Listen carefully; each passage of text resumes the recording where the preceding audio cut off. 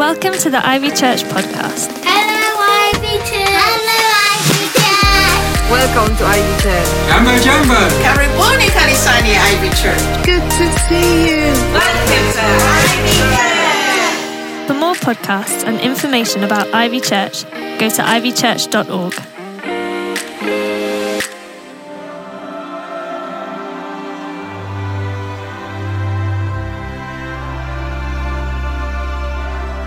This week, we're starting a new series looking at Psalm 23 for the year of 2023.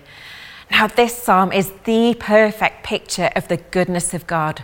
But not only that, it gives us an antidote to all of the things that worry us in our lives. And every week, we're going to unpack each verse and we're going to journey through the psalm together. And then hopefully, by the end of the 8 weeks, you'll have memorized the whole psalm. And as we journey through this psalm together, we need to be thinking in two ways. One, that we need to identify as a sheep. Now, you might need to use your imagination a bit for that, but essentially as the one who, when is feeling vulnerable, needs to know the Good Shepherd. And secondly, for us to hear the invitation to become a shepherd and to help lead others to Jesus, to still waters where they will find comfort and they will find rest. And so that we all know what I'm referring to, let's start with reading the psalm. So why don't you stand together now, wherever you are, and read the psalm out loud that's going to appear on the screen. Let's read together. The Lord is my shepherd. I lack nothing. He makes me lie down in green pastures. He leads me beside quiet waters. He refreshes my soul. He guides me along the right paths for his name's sake. Even though I walk through the darkest valley, I will fear no evil, for you are with me. Your rod and your staff, they comfort me. You prepare a table before me in the presence of my enemies. You anoint my head with oil. My cup overflows. Surely your goodness and love will follow me all the days of my life, and I will dwell in the house of the Lord forever. So, Holy Spirit, as we walk through this psalm together, I pray that you would speak to each one of us. I pray that you would inspire our thinking and that you would reveal yourself afresh to us today. Amen. Out of all of the Psalms in the Bible, Psalm 23 is the most famous psalm. And most people, whether they have a relationship with God or not, will most probably have heard it. It's often read at funeral services to bring hope. But yet the great news for us is that it can also encourage us right now, today, while we walk through our daily lives. And I believe that as we meditate on this psalm and we allow it to become part of us, we'll find a new way of approaching not just our future, but our here and now. Now, today we're going to be focusing on the start of the psalm. The Lord is my shepherd. I lack nothing. In other words, the Lord will provide. I have everything I need. But before we do that, I think it's important that we take a few moments to understand how the psalm is framed. And this is really special as we can really begin to see the Father heart of God. You see, I believe that David, when he wrote Psalm 23, framed it in such a way that enables us to have this encounter with Jesus as we journey through the psalm. But firstly, it's important for context how we understand the word Lord. So the word Lord, in all capitals, is the personal name of Israel's God, which became Yahweh, the ancient Hebrew form of the verb he will be. And through some wonderful translations, eventually entered into English as Jehovah. But the main thing is that the word Lord, in all capital letters, is an indication of the divine name. It refers to the one who is and forever will be. So now we understand the significance of the Lord, we can then move to understanding this beautiful journey towards intimacy through the passage, through the use of pronouns. Now, you might be thinking, hang on there, Lou, sounds a bit geeky to me, but do stick with me because it is good. Okay, so grab the psalm, look at it again. The psalm begins with the Lord, but then notice the use of the third person as we start to focus on what the Lord does for us. He leads me beside quiet waters. He refreshes my soul. He guides me along the right paths for his name's sake. And because of what he's done, I can walk through the darkest valleys and I fear no evil. Then notice how David takes us deeper into the Father heart of God as the psalm becomes about you. You prepare a table before me in the presence of my enemies. You anoint my head with oil. And then it ends with our response that because of you and what you've done, Lord, I will dwell in the house of the Lord forever. You see, the way David structures the psalm in this way points us towards an encounter with God.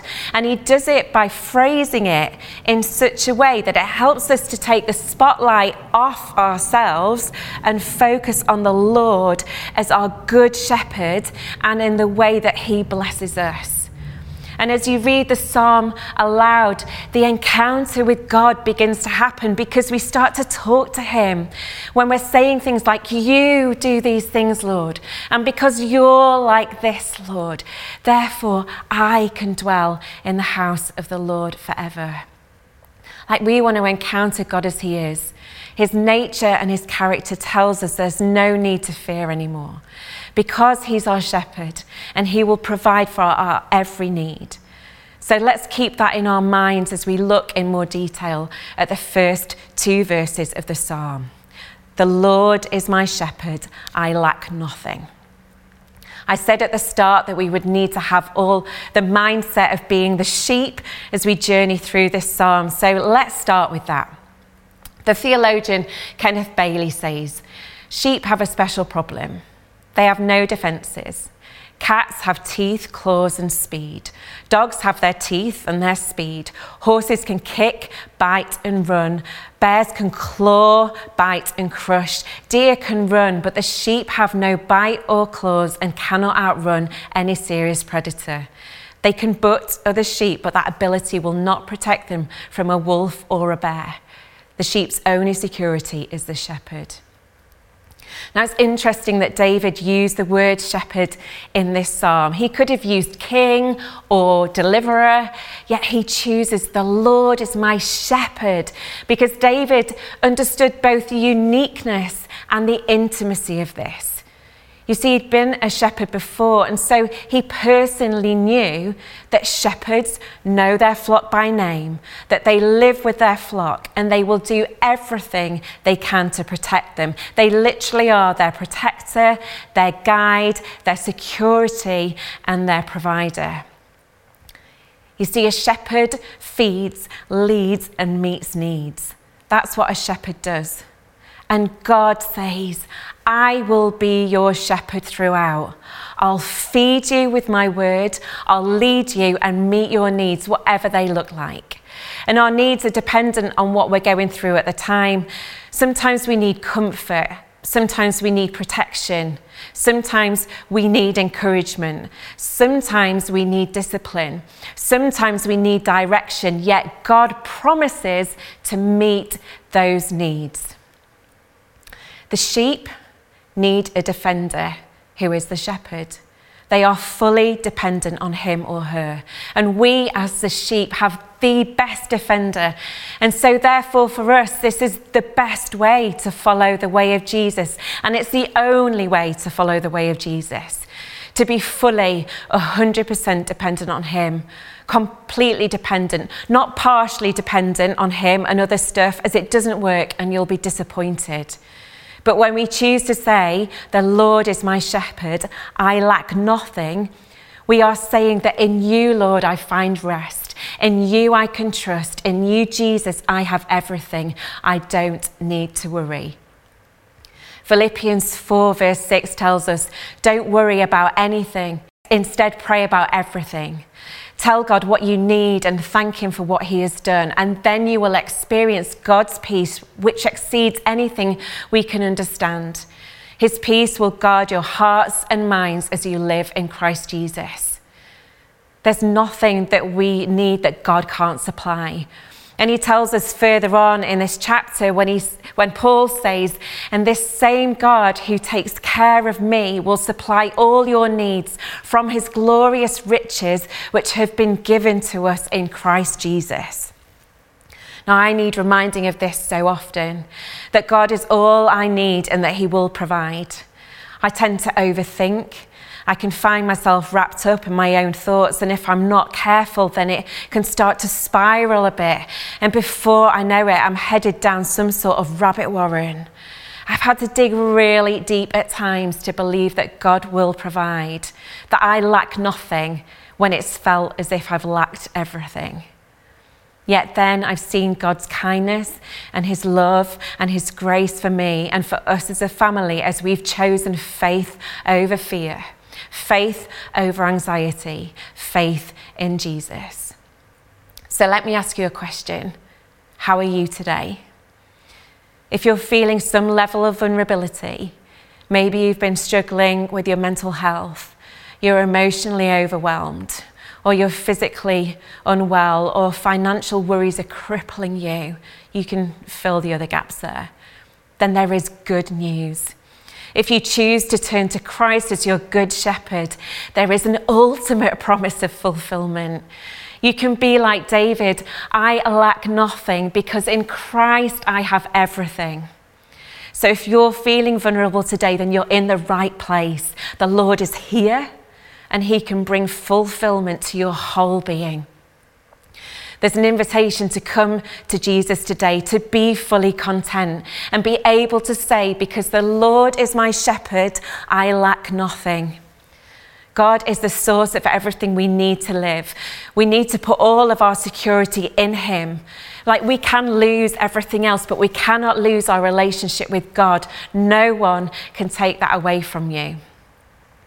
You see, Jesus actively goes out to seek for us. He knows he is all we need and wants us to understand this so we can be fully content. And in the parable of the lost sheep, when he's talking to the tax collectors, he asks them, suppose one of you has 100 sheep and loses one of them. Doesn't he leave the 99 in the open country and go after the lost sheep until he finds it? And when he finds it, he joyfully puts it on his shoulders and he goes home. And then he calls his friends and his neighbours together and he says, rejoice with me, I have found my lost sheep. I tell you that in the same way, there will be more rejoicing in heaven over one sinner who repents than over 99 righteous persons who do not need to repent. He's telling them that it's not the sheep that are in the fold that need to be found. It's the ones who are not. That's why he came to seek and save those who are lost. And the whole of heaven celebrates when someone makes the decision to follow Jesus. It is why he came. In Hebrews, it says that for the joy set before him, Jesus endured the cross. And the joy was always the lost sheep who would repent and be reunited with him and our Father in heaven. So let's not give up on anyone who may have wandered from the faith or who is not currently in the fold. Let's pray for them. Let's search for them. Let's love them. It's what Jesus does, and it is the heart of the Father. And then they can say, the Lord is my shepherd, I lack nothing. Let me finish with this. Some of you will be familiar with the phrase Yahweh Jireh or Jehovah Jireh, meaning the Lord will provide. But the Hebrew verb Jireh literally means to see to it. The Lord will see to it. Yahweh will see to it. And I love this because it's like God's going, chill out, I'll see to it. When we're worried, chill out, I'll see to it. Maybe we can picture that in our moments of prayer.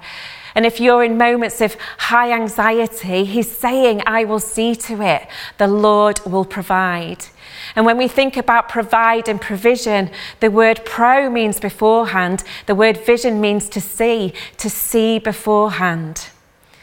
An old theologist says, with God, to see is also to foresee. As the one who possesses eternal wisdom and knowledge, he knows the end from the beginning. From eternity to eternity, he foresees everything. Thus, with God, foreseeing is prevision. Having prevision of man's sin and fall and need, he makes provision of that need, meaning to see beforehand. With God, prevision and provision are one of the same thing. The Lord is my shepherd, I lack nothing. Charles Spurgeon said, the sweetest word of the whole is that monosyllable, my. He does not say, the Lord is the shepherd of the world at large and leadeth forth the multitude as his flock, but the Lord is my shepherd. If he be a shepherd to no one else, he is a shepherd to me. He cares for me. He watches over me and he preserves me. The words are in the present tense. Whatever be the believer's position, he is even now under the pastoral care of Jehovah. It is not only I do not want, but I shall not want. Come what may, if famine should devastate the land or calamity destroy the city, I shall not want. Old age with its feebleness shall not bring me any lack, and even death with its gloom shall not find me destitute. I have all things and abound, not because I have a good store of money in the bank, not because I have skill and wit in which to win my bread, but because the Lord is my shepherd. The wicked always want, but the righteous never. A sinner's heart is far from satisfaction, but a gracious spirit dwells in a palace of content. If you've not made Jesus the Good Shepherd, then there's lots of reasons to worry. If you haven't made God the Lord over your life, because you're going to have to face those things on your own. You'll have to find the solutions on your own, but you can't because you're not God. But the good news is that you can know him today. You can begin a personal relationship with Jesus and a heavenly Father who promises to care for us as we are his children, and he is our good shepherd. Let me pray. Heavenly Father, I thank you that no situation is too far out of your control to provide. For you are Jehovah Jireh, the God who provides and sees to it. You know our heart's desires, God, and we know you hold the provision and you have the solution. And we choose to recognise that you are able to accomplish far more, to do far greater than we even thought possible. So we trust you today and every day. Thank you for teaching us to be content in all circumstances. In Jesus' name, amen. The Lord is my shepherd. I lack nothing.